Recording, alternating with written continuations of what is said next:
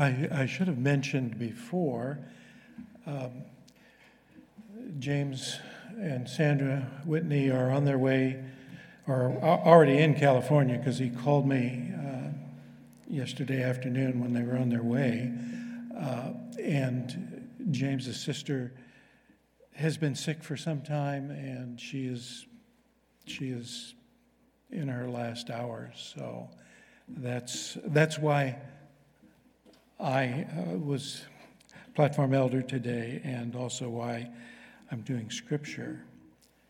So I like that song. It painted a picture, didn't it? It painted a picture of heaven. And our scripture this morning is taken from Isaiah 3 and through verse 35, Isaiah 35. And this paints a picture that chapter 35, the title is Hope for Restoration. And so this scripture holds out hope for us, doesn't it? With this news, strengthen those who have tired hands and encourage those who have weak knees. Say to those with fearful hearts, be strong and do not fear, for your God is coming to destroy your enemies. He's coming to save you. And when he comes, he will open the eyes of the blind and unplug the ears of the deaf. The lame will leap like a deer, and those who cannot speak will sing for joy. Springs will gush forth in the wilderness, and streams will water the wasteland. The parched ground will become a pool, and springs of water will satisfy the thirsty land. Marsh grass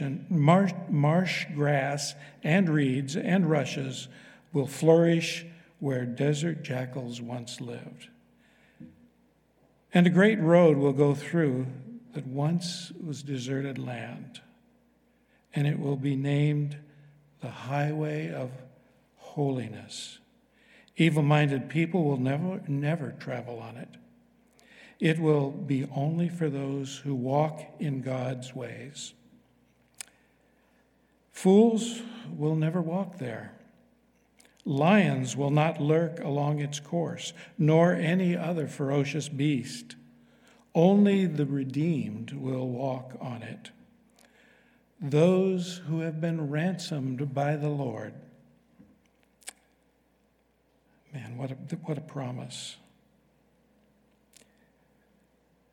They will enter Jerusalem singing, crowned with everlasting joy. Sorrow and mourning will disappear, and they will be filled with joy and gladness. May the Lord bless this picture.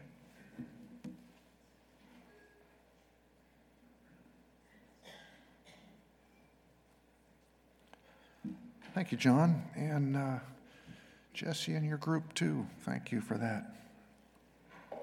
This morning, I want to talk with you about living life with the long view. Living with hope, in other words.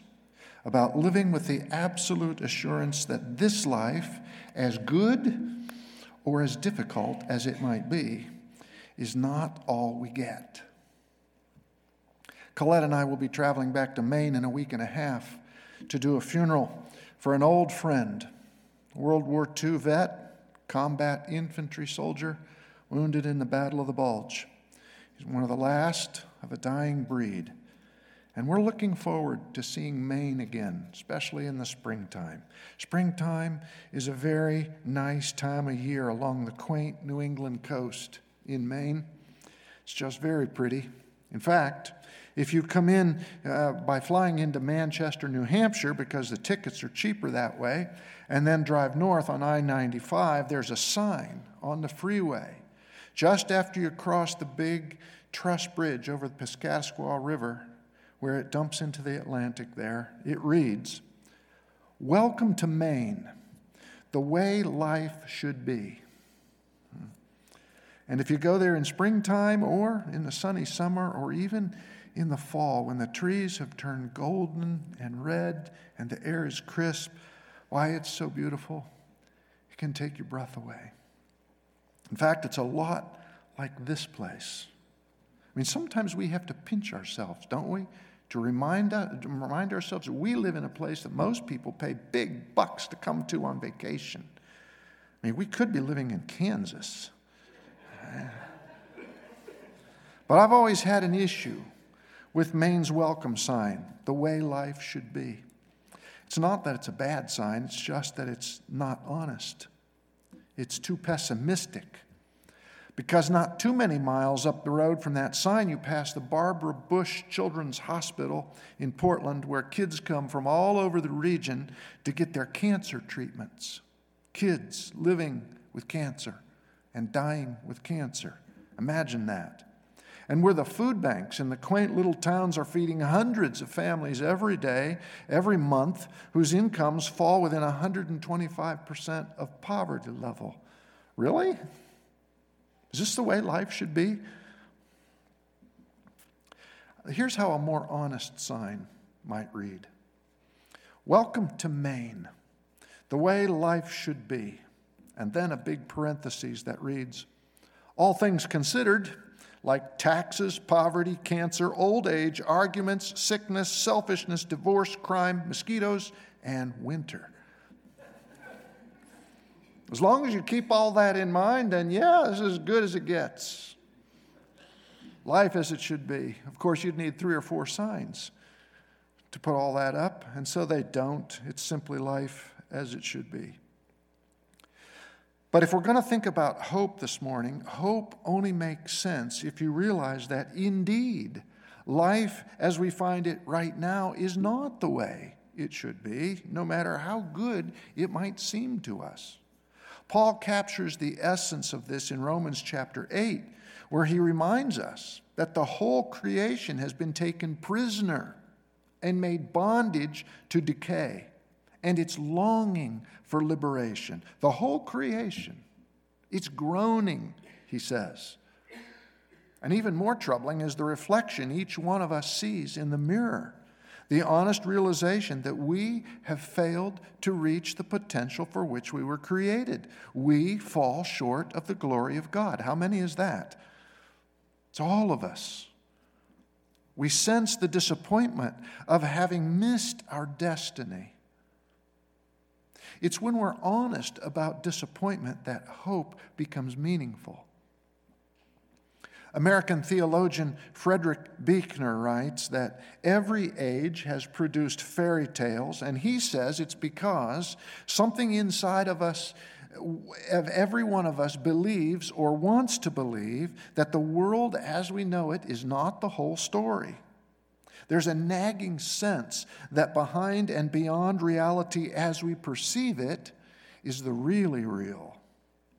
We hope that disappointment and disease are not just natural parts of life, that death is not the end, that the universe is something more than a big terrarium with a lid on it. As the writer of Ecclesiastes puts it, God has set eternity in the hearts of men. So we keep spinning and repeating stories that hold the promise of another world, and not only of another world, but one that's not far away. You step into an ordinary wardrobe and suddenly you're in Narnia. You walk through an ordinary wood and stumble onto a cottage with 7 dwarfs. This is a common theme in fairy tales. The other world turns out to be a lot closer than we thought. Not only that, but the fairy tales aren't just stories about the transformation of the world around us. They're also about the transformation of the central characters. Ugly frogs turn into princes. Ugly ducklings turn into swans. The hidden becomes the reality. Now, Buechner goes on to say that the gospel story has all this in common with fairy stories, but with one big difference.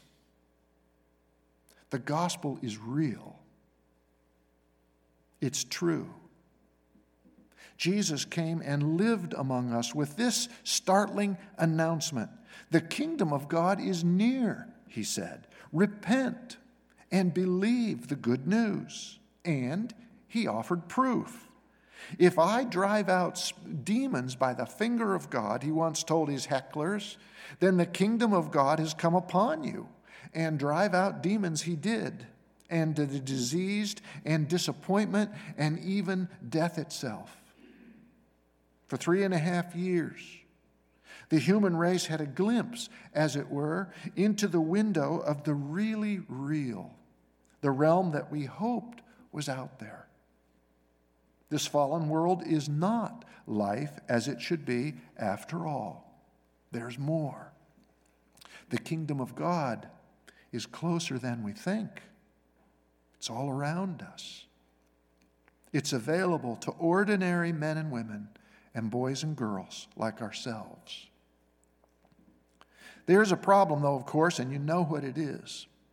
Here's the problem. That window is no longer wide open. At least it's not as wide open as it was when Jesus lived among us. The other world, the really real, has not yet burst upon us in its fullness. And so we have, practically speaking, life as it is, where our food bank here in Sequim feeds 800 families a month, and 49% of the kids in our public elementary school here in Sequim come from families living within 125% or less of poverty level. Life as it is.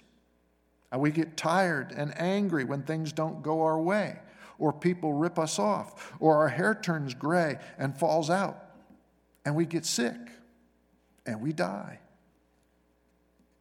But that's not the tragic part. Bad as that is, that's not the most tragic part. The real tragedy is this. We have gotten used to it that way. And in some ways, we have even come to like it this way. Life, as it was never intended to be, has become for us the way life should be. And maybe that's why Jesus told his followers to hope and to watch. As that 3.5-year window was drawing to a close, Jesus warned his closest followers, and it's recorded in Matthew, the 24th chapter. He says, "Therefore keep watch, because you don't know on what day your Lord will come. But understand this, if the owner of the house had known at what time of the night the thief was coming, he would have kept watch and not let his house be broken into. So you also must be ready, because the Son of Man will come at an hour that you do not expect him." Here then is our problem. We live in the tension between the real and the really real. I'm going to tell you a story now that illustrates remarkably what I've just been talking about. It's the story of a garden paradise of exotic and unspoiled beauty.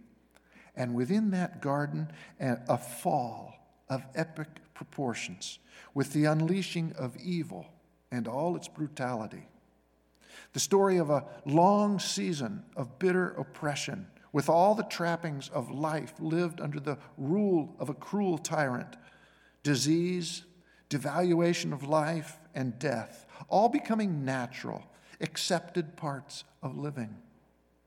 And of amazing rescue in the very nick of time, a rescue that had always been hoped for, but was never really fully expected or anticipated, nor fully believed. First, a short disclaimer. Last week, Colette talked about deliver us from evil.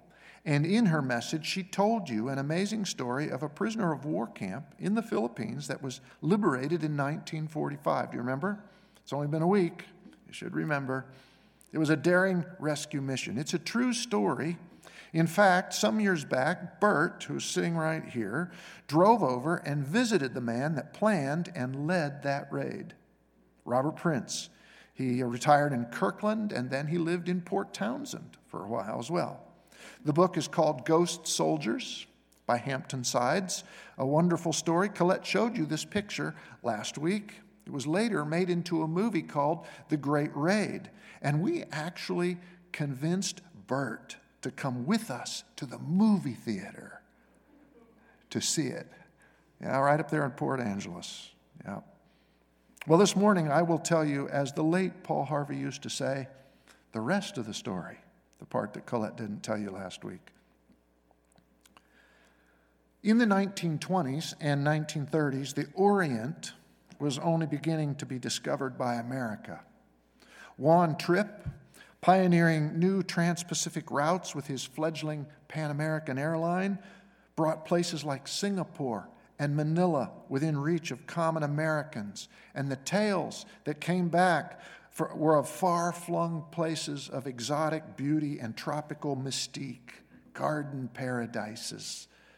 France, Britain, and Spain had already been there for quite a while, but the age of colonization was fast coming to a close. So by the end of the 1930s, the United States had well over 100,000 servicemen stationed in the East, most of them on an island nation in the South Pacific, a former dominion of Spain known as the Philippines. To draw an assignment to the Philippines in the 30s was considered very lucky, not only by the soldiers, but by hundreds of young Army nurses and doctors who sailed west on the voyage of a lifetime. It was a peach of a tour. As one Army doc wrote home to his parents, life in the Orient is easygoing with the emphasis on mañana and the siesta ethic. In fact, life couldn't have been better. 8 hours of easy duty, then off to the beaches to snorkel, sunbathe, or surf. The most common injury treated during those years in the Army hospitals was sunburn. Even by 1940, with Europe embroiled in the war and the Japanese in China, everybody believed this idyllic existence would continue indefinitely. With the tremendous military buildup here, a Japanese attack seems unlikely, a doctor's letter home continued. If I had to do it over again, I would have gone to England. Nothing's going to happen here. But for America and Americans everywhere, a seismic change happened on the morning of December 7th, 1941, at a place called Pearl Harbor. And from the moment the first bombs fell on Hawaii, the fate of nearly every serviceman in the Philippines was sealed. Within days, Manila was overrun by Japanese invaders. U.S. forces, outgunned, outmanned, outsupplied, retreated to a peninsula of land jutting into Manila Bay called Bataan. There, it was decided the Army would make its last stand. Just offshore from Bataan, the Americans also held the island fortress of Corregidor, where the flamboyant General MacArthur commanded the army. Corregidor, it was said, was impregnable. It had always been the plan that should war ever come, Corregidor would be held until reinforcements arrived from America. But the Army's plan had not foreseen the annihilation of the Pacific Fleet in Hawaii. MacArthur knew help would never come. No food, no medicine, no ammunition. These men had become forgotten men, orphaned, expendable, or, in the words of Secretary of War Henry Stimson, there are times when men must die.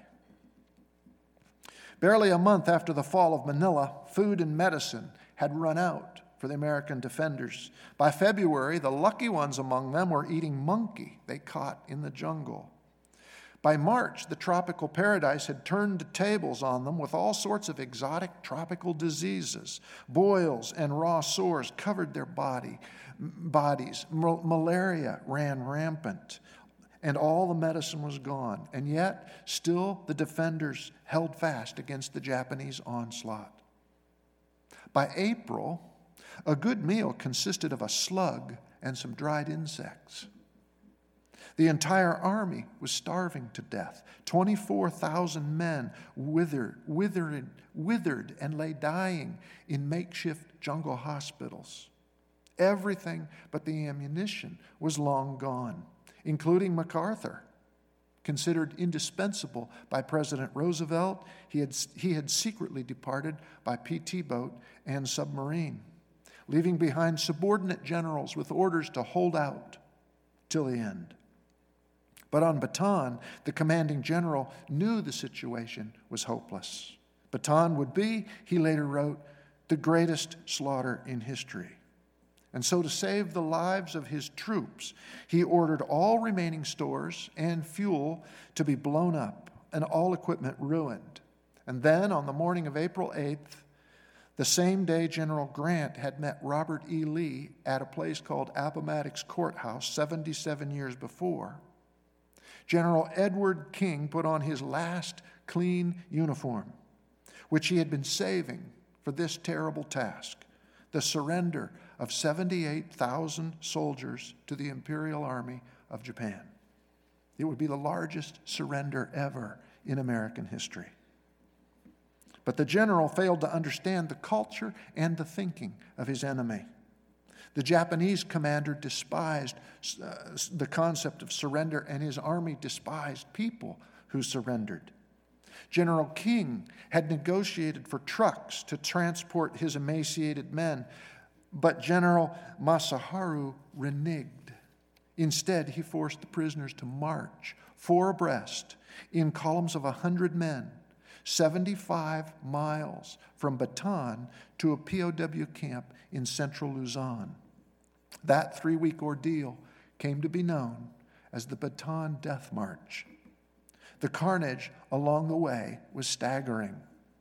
The wounded were expected to march with the others. Those who fell down or fell behind were disemboweled or beheaded by bayonet. Nearly 6,000 men perished on that march, so many that if those deaths had been apportioned evenly over the 75-mile course of the route, one would have encountered a corpse every 50 feet for 75 miles. But if the death march was bad, the first POW camp was even worse. 2 out of every 10 American prisoners walking through its gates perished there. By May 1942, 17,000 of them had been buried in mass, unmarked graves. From that central camp, the survivors were marched further inland to smaller camps where they would serve as slave laborers for the Japanese, building airfields and roads and bunkers and bridges until they died. One of those camps was known as Camp Cabanatuan. The conditions at Cabanatuan were nearly indescribable. The intense tropical heat, the complete lack of all medicine, the rampant filth and disease, the meager food rations, the merciless workload demanded of the men, the sadistic brutality of their captors, the utter hopelessness of life in that place. 503 men died in Cabanatuan in the month of June 1942. 786 men died in the month of July. Prisoners were issued no clothing or bedding. They wore loincloths and slept on bamboo mats, and they labored until they dropped. And when they dropped, they were beaten.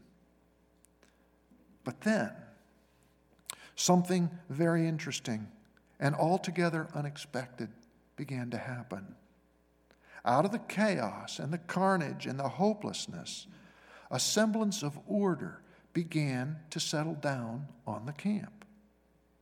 And then happened what happens eventually in all societies, even the most brutal. A discernible structure began to emerge. Those prisoners who had engineering talent took charge of infrastructure. They dug irrigation ditches and septic systems. They spiked the open latrines with poison substances like creosote. They staged bug-killing contests and found ways to fly-proof the garbage dumps. They declared jihad on lice and began to cut their hair. And finally, on December 15th, 1942, Cabanatuan reached a gratifying benchmark, its first zero-death day in nearly a year. 1942 became 1943.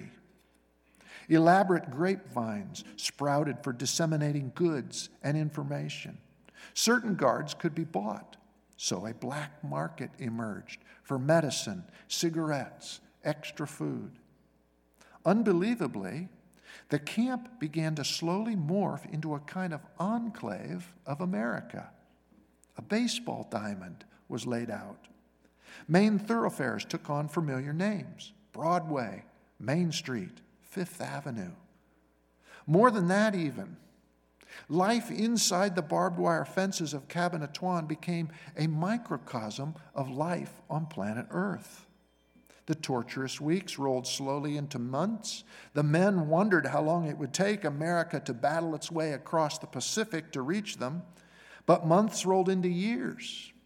And little by little, life became more and more livable, more normal almost, despite the constant brutality of their captors, despite the ever-present and daily reality of death and dying and struggle.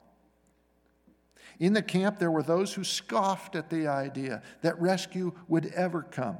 Others believed it was only a matter of time. Yet all the elements of normal existence, relatively speaking, of course, could be found there. Among the prisoners were the selfish as well as the selfless, the skeptics as well as the believers. Hierarchies of status evolved.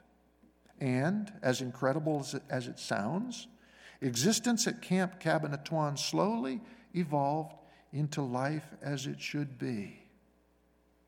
Those well enough to go to work in the morning went to work. And those too sick to survive another day simply died and were buried. Wise prisoners traded contraband cigarettes to foolish prisoners in exchange for their food rations. And so the strong survived and the weak died. Whenever a prisoner tried to escape, the guards would behead 10 of his mates. So slowly, all thought of escape was eradicated. And the prisoners themselves established elaborate systems to guarantee that nobody would ever attempt to make a break, and nobody ever did.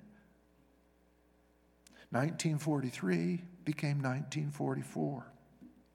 Some read smuggled Bibles. Some played poker with smuggled cards. Some wrote poetry in smuggled tablets using smuggled pencils. And some simply languished in their despondency. The strongest among them were routinely siphoned off by the Japanese and moved farther inland for service as slaves to the empire. Occasionally now, an American plane could be spotted in the skies far away.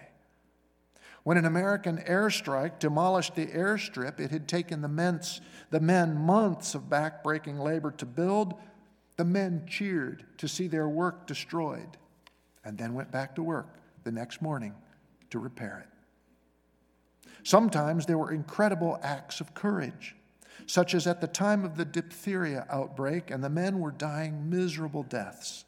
The Japanese decided to provide serum because they were afraid they might contact the contagion, but there weren't enough injections. Finally, there was only one injection left, and 2 dying soldiers needed the medicine. "Which one of us will die first?" one soldier asked. When told the other guy would die first, he said, "Then give him the shot. He's worse off than I am." And sometimes, for reasons unexplainable, there were miracles. The man dying of diphtheria, who gave the last shot to his buddy, woke up the next morning completely well. But always, men died. The grave diggers never rested. And yet, all things considered, it had become life as it should be. The men had become accustomed to the macabre routine, desensitized to the brutal. They were hopeful for a rescue, but they never fully believed it would come. Their former lives as soldiers in that glorious, carefree paradise seemed like 10 lifetimes ago. And 1944 became 1945. Mysterious rumors began to circulate among the inmates, rumors that the U.S. had returned to the Philippines and that the end might be near, and rumors that as the Americans advanced, the Japanese were liquidating the camps, most often by gasoline. The Grizzly Grapevine reported the men would be forced to dig their own graves, then doused with gasoline and set on fire. So the men wondered, would they die at the hands of their captors, which seemed inevitable, or would they be rescued by their countrymen? But for most of them, that question had become simply an academic question. The truth of the matter was, the rumors weren't rumors. The Americans had landed on Luzon. MacArthur had kept his promise. He had returned. The Japanese were murdering their prisoners as they slowly retreated across the island, and the American generals knew it. So it was decided at the very highest levels of command that an attempt would be made to liberate the POWs at Camp Cabanatuan before they were all killed. Cabanatuan would be the target because it was the largest of all the camps and the one that held the most survivors of the Bataan Death March that hadn't been moved farther inland by that point. The attempt would be undertaken by an elite force of 121 hand-picked Army Rangers, the best in the U.S. Army, and time would be of the essence. It was said that it was one of the most daring missions ever undertaken. The odds of success were not high. Led by a colorful colonel with a Clark Gable mustache and a no-nonsense captain by the name of Robert Prince, who Bert met. This force would have to slip 30 miles behind enemy lines and cross two major highways consistently in use by the Japanese to move their armored divisions. The camp itself lay in the middle of a flat, treeless plain with absolutely no cover. So the final 2 miles would have to be traversed by crawling on their bellies with full equipment through razor grass without being spotted. They had no idea how many POWs they would encounter, or how many guards there were at the camp, or even the layout of the camp itself. They did know, however, that the camp sat beside a major road with frequent troop traffic. They also knew that less than a mile away, across a small creek in one direction along that road, 3,000 Japanese soldiers were encamped. And 3 miles the other way on that same road were 5,000 more, equipped with tanks and artillery. So the odds were dismal. 121 men up against 8,000 Japanese with tanks and armor. But every single Army Ranger wanted to go. Timing would be critical. Radio silence would be critical. There would be no backup support should they be detected prematurely or should the plans go awry, and plans always go awry in warfare. They were entirely on their own, come what may. And then, even if everything did go perfectly, they would still have to figure out how to move hundreds of emaciated POWs back across 30 miles of enemy-infested territory under fire without being annihilated by the Japanese. The story of that rescue that you heard last week is absolutely unbelievable. They walked through 25 miles of enemy-occupied countryside, undetected. They crossed those two busy highways, undetected. They rounded up 50 water buffalo-drawn carts with their buffalo and their Filipino drivers and had them standing by 4 miles from the camp, ready to transport the captives to freedom. They split their 121-man force into 3 parts, 2 groups to sever the road and hold it closed against the onrush of Japanese troops that would be pouring in from both directions, and a 3rd group to actually liberate the camp. They crawled on their bellies for 2 miles in broad daylight through waist-high razor grass, undetected. By nightfall, they lay in position, so close they could watch in darkness through the lighted windows as Japanese soldiers stripped off their uniforms for the final time and prepared for bed. Everything went like clockwork, absolutely perfect, as if some divine hand were orchestrating the whole event, so that the Japanese in the camp, who outnumbered the Americans 30-1, never knew what hit them. The attack was ferocious, deadly, and lightning swift. One small force of 30 kept 3,000 Japanese pinned down on the other side of the creek. Up the road the other way, the other small force pinned down 5,000. In less than 5 minutes, the Americans neutralized Japanese resistance at Cabanatuan and had breached the main gate. Army Rangers ran down the main street of the camp, shouting above the roar of gunfire and explosions, "We're Americans! This is a jailbreak! Everybody head for the main gate!" And then the situation turned truly bizarre. Not a single prisoner moved toward the main gate. They were too brittle mentally to comprehend what was even happening. Rather than running for freedom, they ran for hiding places, under the barracks, into the ditches, even into the latrines. One Army Ranger who sliced his way through the fence with wire cutters said the inmates of Cabanatuan looked like scared vermin running for cover when you turn the kitchen light on in Texas. They ran away from their deliverers, thinking it was a trick, thinking the Japanese would suddenly appear and wield death over them, as they always did. Some even fought the Americans. Later, they would say it was because they didn't recognize their own countrymen. And there wasn't a prisoner in the camp who weighed more than 90 pounds. And these Army Rangers looked absolutely huge. They were like muscled giants, and they moved so lightning fast. Most of the prisoners wore nothing but G-strings. These Rangers wore strange uniforms with insignia they'd never seen before.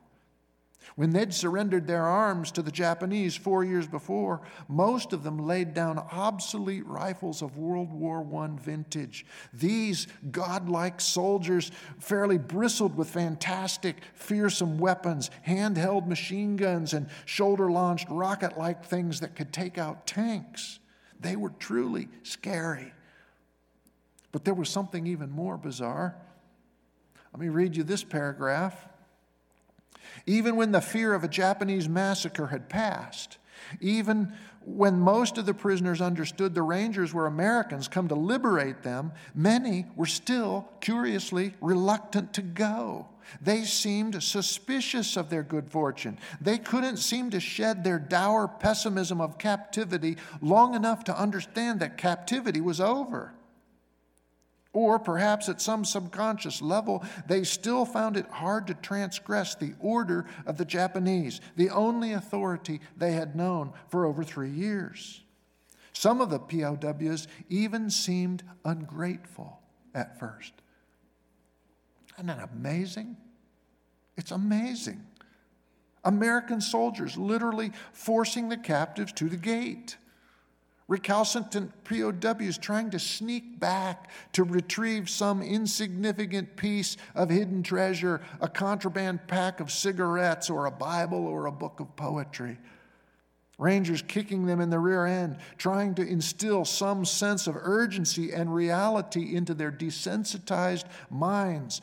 All the while, they had talked of rescue. They had longed for rescue. They had hoped for it. But when rescue finally came, they couldn't bring themselves to go. They had grown accustomed to their existence as slaves and prisoners, so they could no longer comprehend what it meant to be soldiers. They had lost their destiny.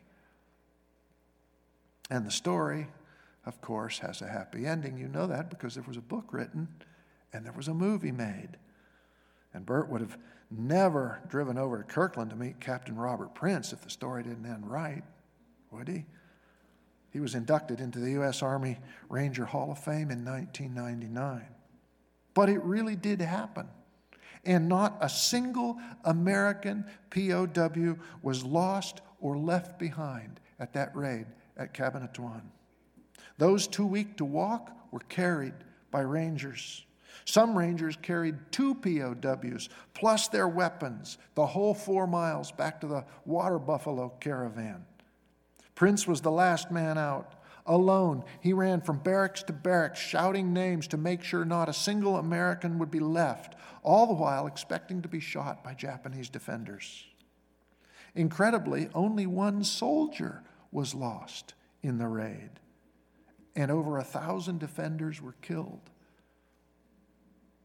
As the reality of their rescue finally settled on them, prisoners too weak to walk found new strength and began to walk.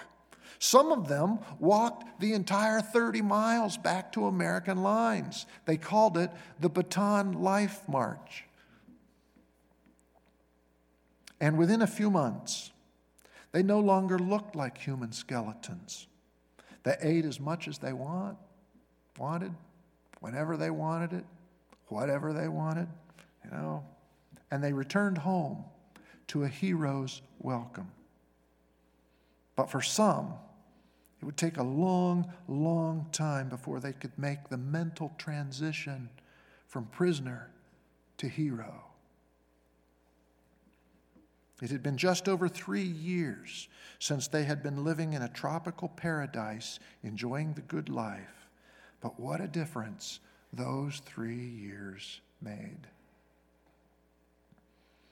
It's been a few thousand years now since the human race lived in a perfect paradise called Eden, living the perfect life. And what a difference these thousands of years have made. Just like those POWs, we have become accustomed to life as we find it. And we put up signs saying, the way life should be. We're captives and we don't even know it. But creation knows it. Paul says the whole creation groans.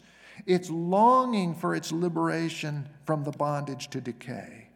And not only that, he says, but we ourselves, who have the first fruits of the Spirit, we groan inwardly as we wait for our adoption, the redemption of our bodies. We hope for it.